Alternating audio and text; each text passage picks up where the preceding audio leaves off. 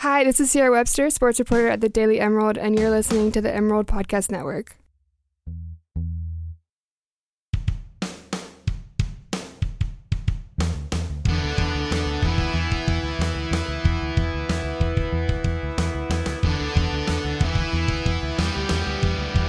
Hello and welcome to the Emerald Podcast Network.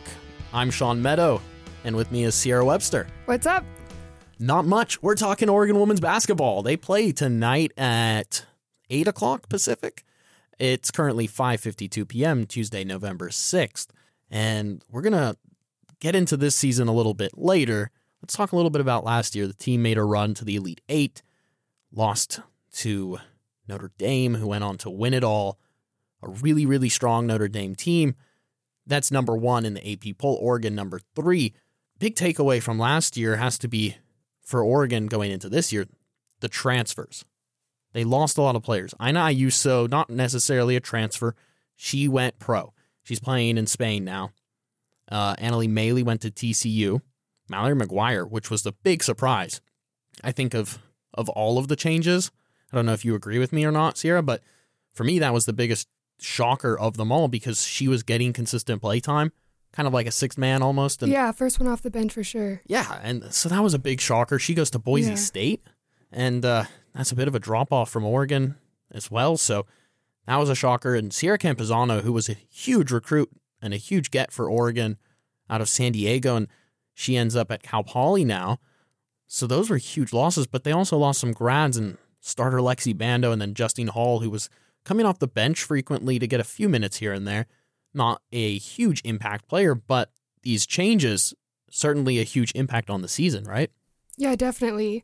Especially with, I think, McGuire being gone as the person. I mean, when Lexi Bando was out for all those games in the middle of the season, McGuire was the one who came off the bench to take her place. And so losing Bando and then also losing McGuire, that sixth man, kind of leaves a position to be filled. And Ayuso was huge, not huge, but was significant in the Pac-12 tournament, had some really beautiful plays, a lot of popularity with Oregon fans. Just the world, too, on Twitter. She went viral with ankle-breaking plays. And you look at Ayuso as well, like you mentioned. But, yeah, McGuire, they had that adjustment. Almost forgot about that even. But Satu Sabali starting with Ruthie and with Mallory, and it was a really, really big lineup. And Sabrina with Maite in the backcourt still. But Lexi's injury was okay. Like, Oregon survived it. Yeah, McGuire totally stepped up, and they had to make some shifts, like you were saying, in the lineup, right? Because they don't have the 3 points from Bando, but they have a lot more height in the post area. So they totally adjusted, and she had all of those starting games right there in the center. Still walked. Yeah, incredible. But Lexi Bando, definitely the biggest loss going into this year, I think. Absolutely. But that was one that everyone saw coming. She graduated, and the senior, she ended up, I don't want to get this wrong, I don't have it in front of me, but most three-pointers in Oregon history, I believe. Something incredible. Just the most efficient three-point shooter in an Oregon Duck uniform. Yeah, almost 50% from three-point line. Yeah, it was like 44%. Yeah, 46, something like that. Yeah, incredible stuff from the Eugene native, the local, everyone's fan favorite. Loved her, yeah. But that change has actually led to something new. Erin Boley, who transferred in, and you just wrote a story we'll be publishing in our Duck Season magazine. You can pick up on newsstands next week, I think. 2 weeks from now? Not sure. We'll get you the date. I think it's the 12th. I'm not entirely sure. I'll let you know. But Erin Boley, she slides into that, and she's a three-point shooter. She practiced with the team last year, so it's really not a huge drop-off. I think that's huge, and Kelly Graves spoke about that a little bit. With practice, at least, they were able to get her into that role and comfortable, and I think she's going to be big. What are you getting from her vibe-wise? Well, I mean, she spent the summer and the spring in the 3x3 national championship and then World Cup with all Ducks, so Ionescu, Hebard, and Gildan. So not just was she practicing with them all last summer, but she actually has some real game time competition with two of the starting line. Yeah, I think she'll be huge in that she will likely be able to... Yeah, I think she'll be huge because she'll be able to, in some ways, replace Lexi outside the arc with her three-point shooting. But also, she has like 5 inches on Bando. She's just like a bigger body, bigger presence, and has the opportunities to transition. Has the opportunities to transition into the post or high post, and just being a bigger body than Bando, more rebound opportunities. She fulfills some of what Oregon loses from Bando, but brings something like a little extra for the team. Yeah, and I think you look at Lexi Bando, 5'9", you mentioned that, 6'2" for Erin Boley. That's a huge height difference, a big change, and I think something Oregon's going to have to take advantage of this year. And you mentioned that 3v3 tournament, and Oregon represented the U.S. That's fantastic for them, and that gives a lot more chemistry building, and we'll see how that affects them. But Taylor Chavez, the only freshman right now on the team who can play, because Niera Sabally, the sister of Satu Sabally, now a sophomore, gets injured in I think it was the U17, U18 FIBA World Cup this past summer. For Germany, and she tears her ACL, is out for the season, and now it's just Taylor Chavez,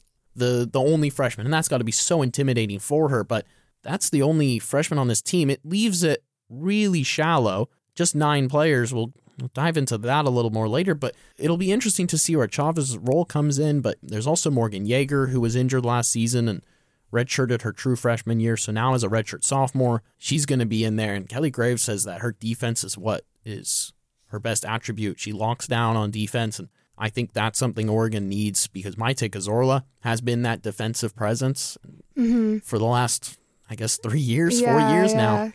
It'll be this year, but Morgan Yeager can carry that on, and that could be big for them, but that's going to bring up a smaller roster. I don't know how the Ducks will do with just 9 players right now, and I thought they would add some transfers. Kelly Graves, I asked him about that at one of the availabilities, the first one. Like, are you going to bring anyone in? This is only 9 teams. And he said, I just got off the phone with Gino Auriemma at UConn. They know how to play with a small roster. Now I'm tempted to just keep it small. Yeah. And now it is small. So Oregon playing with a small roster, which Notre Dame and UConn have had success with doing, but Oregon's had injuries every year.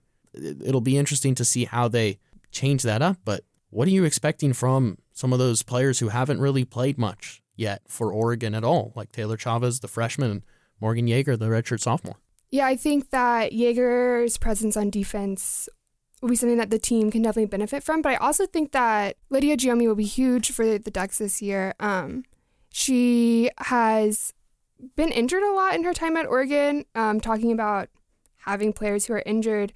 But I think even her coming off the bench as someone who has experience, who has been to the NCAA tournament with the Ducks, also has something to add. Yeah, Morgan Yeager last year with a back injury. Lydia Giomi, I think, has broken her foot, her hand, her wrist. I can't even remember now how many different pieces to her have come under illness in some way, shape, or form. But it feels like that's a constant for her. And if she can stay healthy this year, that's another really tall player. And this team has been tall. Mm-hmm. It's not like it's any surprise to people, but she's 6'6". She is the tallest player on this team now. And when you have the height, of course, of Satu Sabally at 6'4" and Ruthie Hebert at 6'4", this team is still tall. It's still going to have that presence. And when you have a player like Ruthie Hebert, of course, putting 33 consecutive baskets away like she did last year, which is an NCAA record, men or women. It was wild. That was crazy to cover that last year. And you were covering that. I was covering that. And I mean, just to be around the team at that point, you knew something was special there. And now you see this kind of unfold. And if you get Lydia Giomi, she could come in and essentially replace what Mallory McGuire was for Oregon last year. Boley can also do that to some extent. Their offense may look similar to what it did when Bando was out. And so I think both Boley and Giomi kind of coming in and filling that position as like a taller, bigger presence. Also, when Hebert had that 33 shot streak, watching in Matthew Knight was incredible, because every time she would take a shot, everyone would like hold their breath, like collectively, like, yeah, you could feel it in the arena. Is this going to be the one?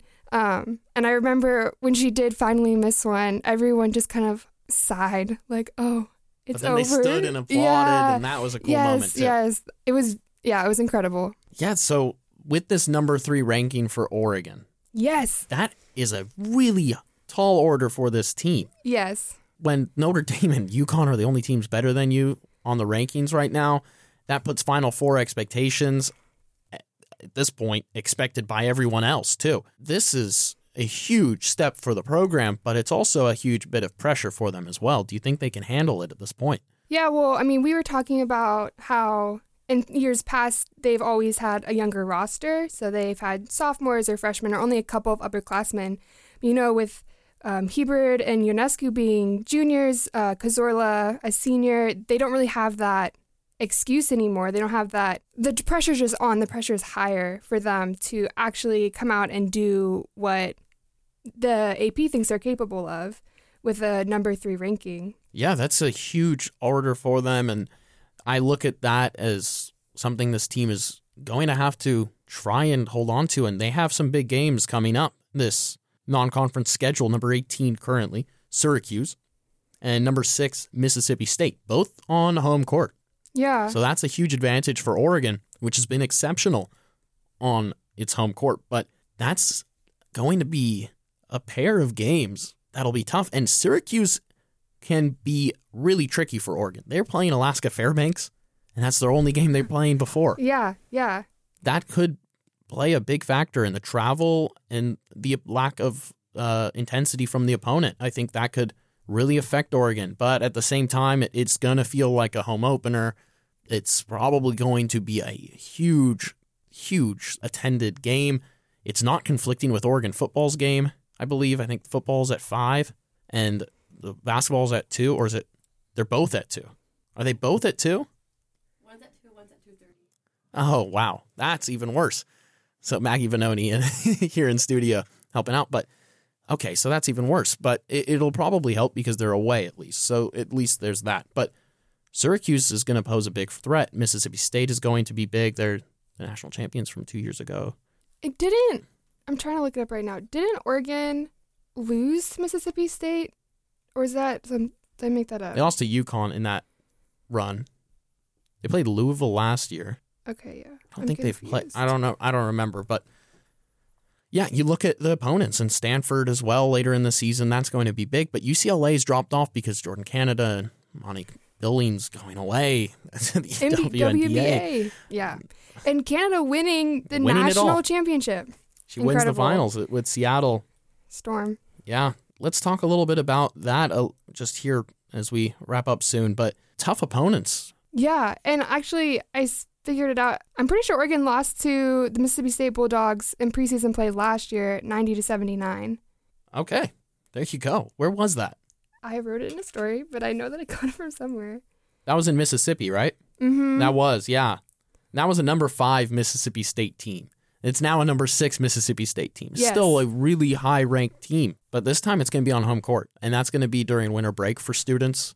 So maybe not as highly attended by fans, but December 18th, the matchup. And that'll be a big one. And that could be the one for Oregon that really cements that number 3 ranking for anyone that doubts it. And you look at this team, it's international experience. Yeah, their whole starting line have played for national teams and overseas and everything. Yeah, you got Ionescu and Hebard playing for USA. You have and Boley as well. That's right, of course, and Satu Sabali for Germany and Maite Cazorla for Spain. And this team still is able to communicate despite everyone being from everywhere else. All of the different languages, totally. That just incredible to see how they mesh together and watching them play like that. But we'll see how Satu Sabali comes out in her second season because she was really that breakout star, Pac-12 Freshman of the Year last year. And that's going to be something to keep an eye on. But National Positions Awards you have written down right now on our script. Sierra, Ionescu, Sabali, Hebard, they're all on the watch lists for that. And last year, Ionescu, the guard of the year, Hebard, the power forward of the year. You think Satu gets it for this year? We'll have to see. But I do know that if Ionescu or Hebard win, they join like really legendary people who have won twice, including like Sue Bird, who won 3 times. So I think to be named twice, but also to win twice back-to-back would be a huge deal. It would, and Oregon looking for Final Four after 2 years straight of Elite 8 appearances. And you can read about the Ducks, their journey this season, dailyemerald.com. Pick up the paper as well. We'll have them in print. for you all year long. And we'll be covering, Sierra and I will be covering that Syracuse game on Saturday. The date, I think the 10th, right? My math isn't great. Yep, the 10th. 2 p.m. 2 p.m. at Matthew Knight Arena. But read about that game at dailyemerald.com. We're going to have some stories published this week. Sierra's writing about Aaron Boley, and I'll have a story about the expectations of this team this year with upperclassmen leading the way in what's been a change for Oregon basketball on the women's side, having been such a young team the past few years. Well, thanks for listening to the Oregon Women's Basketball Podcast on the Emerald Podcast Network. It's our first time we've done one. Heck yeah. It's a great thing that we have it. You can go and read about it. Like I said, dailyemerald.com. You can go and there's a nice little sidebar. You can click on this podcast and more.